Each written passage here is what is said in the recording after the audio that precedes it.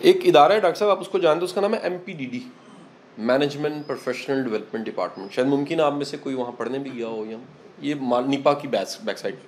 میں اس ادارے میں 2008 سے پڑھا رہا ہوں. ایک دن ایسا ہوا سر کہ میں اس ادارے میں پڑھانے جانے لگا تو وہ اسٹینوگرافرس کی کلاس تھی.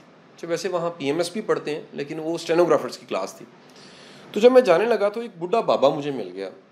وہ بوڑھا بابا جو تھا اس نے مجھ سے پوچھا کہ آج آپ کہاں جا رہے ہیں؟ تو میں نے اسے بتایا میں پڑھاتا ہوں کیونکہ. تو MPDD میں آج میری کلاس اسٹینوگرافرس کی ہے. اس نے کہا السلام علیکم، میرے سے ہاتھ ملاؤ. میں نے ہاتھ ملایا. اس نے کہا تمہیں پتہ ہے میں ریٹائر اسٹینوگرافر ہوں. میں نے کہا جی زبردست. کہتے ہیں یار اگر ممکن ہو تو تم نے ان اسٹینوگرافرس کو 3 سبق سکھانے. میں نے کہا جی آپ حکم کریں.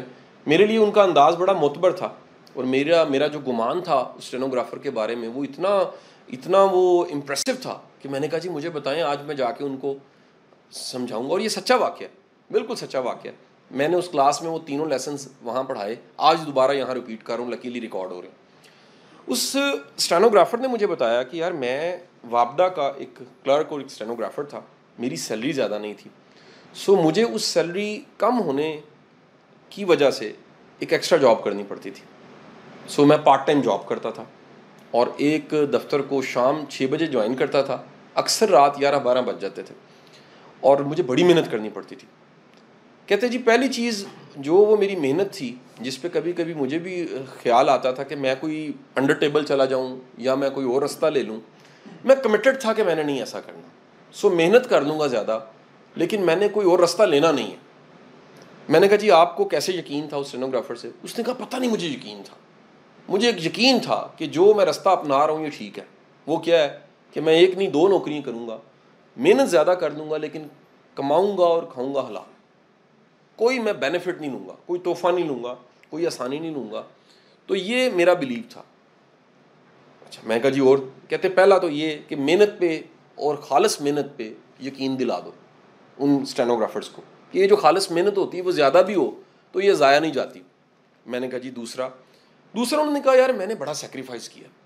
میں خود سلیپر پہنتا رہا ہوں، بچوں کو اچھے جوتے پہ جاتا رہا ہوں. خود میں سال کا 1 سوٹ بنا لیتا تھا، بچوں کو 2 بنوا لیتا تھا. میں کہتے ہیں جی میں نے کئی دفعہ سوچا کہ جو دوسری میری نوکری ہے وہ میری والدہ کے لیے تھی.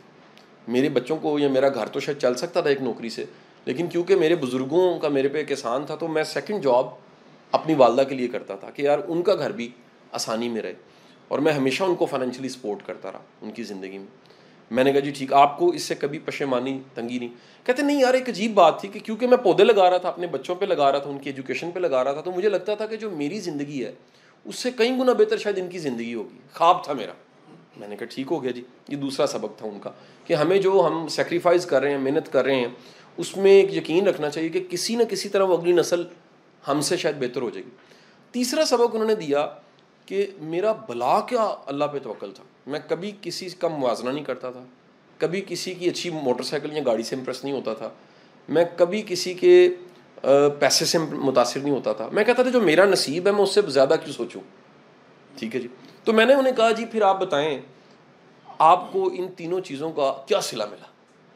میں نے ان کو لیکچر دینا آخر. تو انہوں نے کہا یار میرا جو ہے ایک بچہ میرا جو ہے وہ PhD ہے، وہ ایک ساتھ بزنس کر رہا ہے، خوشحال ہے بڑا.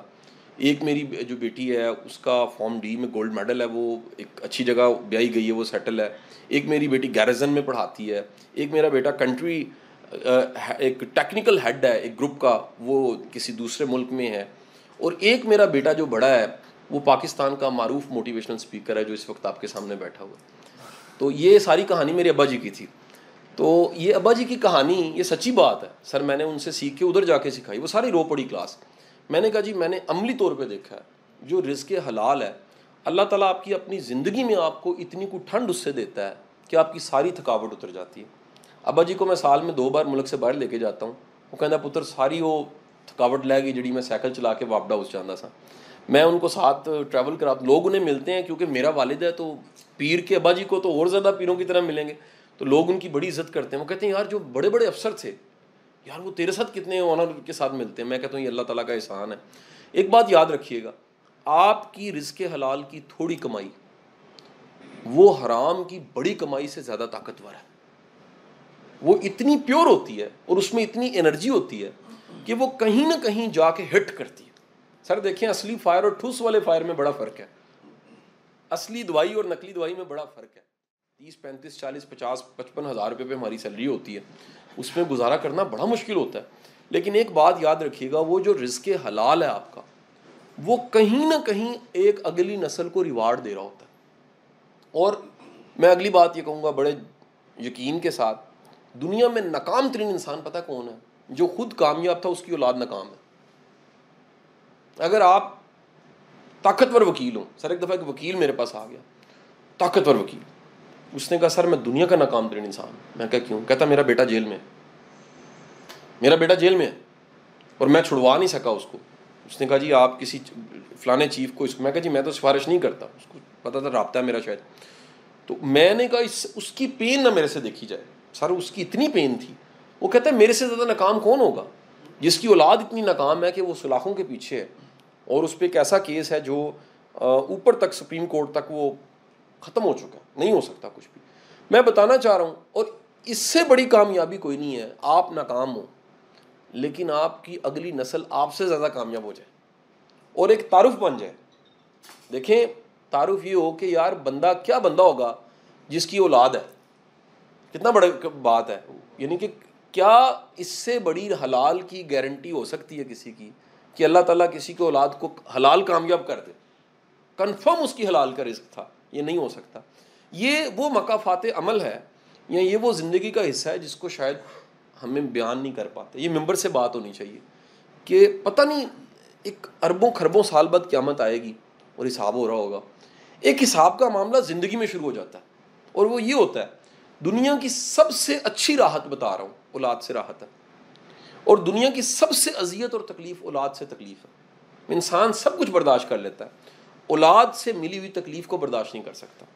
آپ کبھی ایسا اخبار میں ٹی وی پہ دیکھتے ہوں گے, ہمیں تو کہتے ہوئے بڑی شرم آتی ہے کہ جی فلانے نے اپنے والد کو مرڈر کر دیا. میں ایک کیس میں بیٹھ گیا سر, ایک مسالت مجھے بیٹھنا پڑا. تو اس مسالتی اے ڈی آر میں ایک بچہ اپنی ماں پہ پرچہ کروانا چاہتا تھا. وہ بلک بلک کے رو رہی تھی, 72 سال اس کی عمر تھی. اس نے کہا میں شاہ صاحب میں جھوٹی نہیں ہوں, یہ صرف جائیداد کے لیے کر رہا ہے, یہ صرف اپنے اتنے قبضوں کو مینج کرنے کے لیے کر رہا ہے. میں نے کہا اس سے بڑا فیلئر کیا ہو سکتا ہے کسی کا کہ وہ اپنی اولاد سے اس کو تکلیف ملا, اپنے ہاتھ سے پالا ہوا, اپنے کندھے پہ سوار کیا ہوا, خود جس کو اسکول چھوڑا ہو, جس کو پالا ہو. دیکھیں اگر آپ کا اپنے وجود کا ایک حصہ آپ کا دشمن بن جائے, یہ تب بنتا ہے جہاں کہیں نہ کہیں رزق میں غلطی ہے. پتہ نہیں عجیب چیز ہے کہ اگر رزق حق تلفی سے ملا ہو وہ رزق کبھی ہضم نہیں ہوتا. میں کہتا ہوں, وہ کہتے ہیں نا لوگ بندہ حرام کھاتا ہے, غلط جملہ ہے, حرام بندے کو کھا جاتا ہے. یہ ایک ایسی خوفناک چیز ہے کہ جہاں پر آپ نے کہیں, اور آپ اپنے تھوڑے پہ ذرا بھروسہ اور توکل کر کے دیکھیں. سر یہ 4 ورقے ہیں زندگی کے, ایسے کر کے پلٹتے ہیں, 1 2 پلٹنے کی بات آپ کے سامنے سارا کچھ آ جاتا ہے. میرا تو فرم اس پہ بلیو بیٹھ گیا اپنے والد کو, اور بے شمار ایسی مثالوں کو دیکھنے کے بعد کہ بندہ رکی سکی کھا لے, اولاد کو اچھا پڑھائے, اپنے تھوڑے پہ پورا یقین کرے, موازنے چھوڑ دے.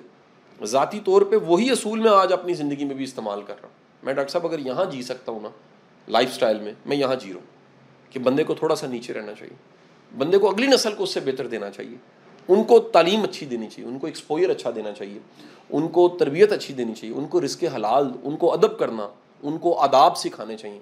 ایک بات بتا رہا ہوں, جو آپ کے پاس ہے نہیں آپ کبھی اگلے کو نہیں سکھا سکتے.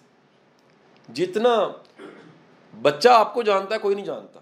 دیکھیں جی مجھے بنیان میں میرے بچے نے دیکھا ہوگا یا بیگم نے دیکھا ہوگا, دنیا نے تو نہیں دیکھا ہوگا. دنیا نے تو ٹرینر دیکھا ہوگا جی, پرفیوم لگا کے کپڑے پہن کے آ گیا. اصل میں کون جانتا ہے؟ گھر والے جانتے ہیں. جب ہم وہ 2 نمبر ہو کے 1 نمبر نصیحت بچے کو کرتے ہیں, اس کو پتا ہوتا ہے ابا غلط بات کر, یہ ابے میں خود نہیں ہے.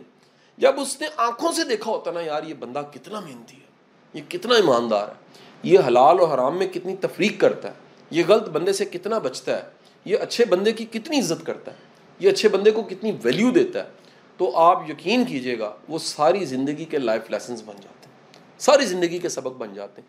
سو تھوڑا حلال ہے. میتھ کہتا ہے 100 برابر 100 ہوتا ہے. میں آپ کو بتا رہا ہوں یہ رزق میں ایسے نہیں ہوتا.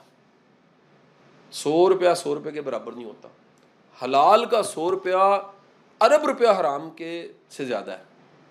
میتھمیٹیکلی تو نہیں ہے, لیکن میرا پورا یقین ہے کہ اللہ نے اس رزق کے ساتھ کہیں نہ کہیں خیر جوڑی ہوتی ہے. بانو آپا اللہ غریق رحمت کرے, میری بڑی محبت تھی ان سے. ایک دفعہ میں بیٹھا ہوا تو میں نے ازراہ مذاق بانو آپا سے پوچھا کہ بانو آپا یہ جو حرام ہوتا ہے اس سے کھا کے بندہ ٹنڈا کیوں نہیں ہو جاتا, لنگڑا کیوں نہیں ہو جاتا, کانا کیوں نہیں ہو جاتا؟ انہوں نے بڑا پیارا جواب دیا. انہوں نے کہا وہ ٹنڈا ہو جاتا ہے, وہ لنگڑا ہو جاتا ہے, وہ اندھا ہو جاتا ہے, وہ اپاہج ہو جاتا ہے. میں نے کہا جی نہیں ہوتا, اتنے لوگ کھاتے میں جانتا ہوں تو ٹھیک ٹھاک ہیں.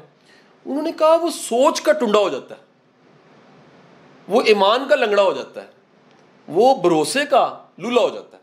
جس کا سوچ, نظریہ, ایمان, توکل لولا اور لنگڑا ہو جائے اس کی زندگی میں کیا بچتا ہے؟ تو یہ یاد رکھیے کہ آپ کا تھوڑا اگر اللہ پہ بھروسے کے ساتھ ہے تو بڑا ہے, اور زیادہ جو ایمان ہی چھین جائے اور ہو کسی کام کا نہیں ہے. آپ کمال دیکھیے, کوئی شاید 40,000 روپے میں بڑا خوش ہو, اور ایسے بھی ہوں جو 40 لاکھ کما کے خوش نہ ہو, سیٹسفائی نہ ہو. دیکھیں نہ خوش ہونے کا بڑا آسان طریقہ ہے. یہ چیمبر میں اوپر جاؤں, میں گاڑیوں کو موازنہ کروں, ساری میرے سے مہنگی لگی ہوئی ہیں, میں تو خوش نہیں جاؤں گا یہاں سے. لیکن میں اپنے سے نیچے دیکھوں کتنے موٹر سائیکل اور کس طرح کی چیزیں لگی ہیں, تو میں اللہ کا شکر ادا کروں گا.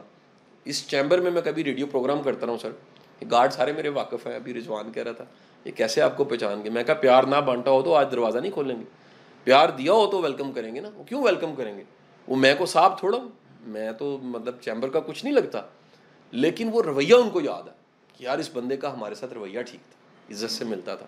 یہ آتے ہوئے کبھی کوئی شوارما لے آتا تھا ہمارے لیے, پیپسی کی بوتل لے آتا تھا, دھیان کرتا تھا.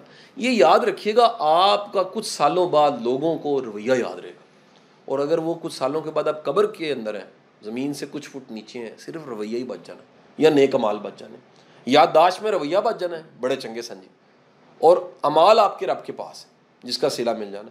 سو تھوڑے میں راضی رہ کے, اچھا اس کا قطعی مطلب نہیں ہے کہ ہمارے بیوروکریٹ دوست جتنے نا وہ مجھے کرٹک کرتے ہیں, اچھا کوشش نہیں کرنی چاہیے, پوری کرنی چاہیے, لیکن حلال کی کرنی چاہیے. پروگریسو ہونا چاہیے, انسانی ڈومین میں رہ کے ہونا چاہیے, اپنی بساط سے باہر نہیں سوچنا چاہیے, لیکن راضی رہنا, کوشش کے بعد نتیجے کو قبول کرنا, یہ بڑا ضروری ہے.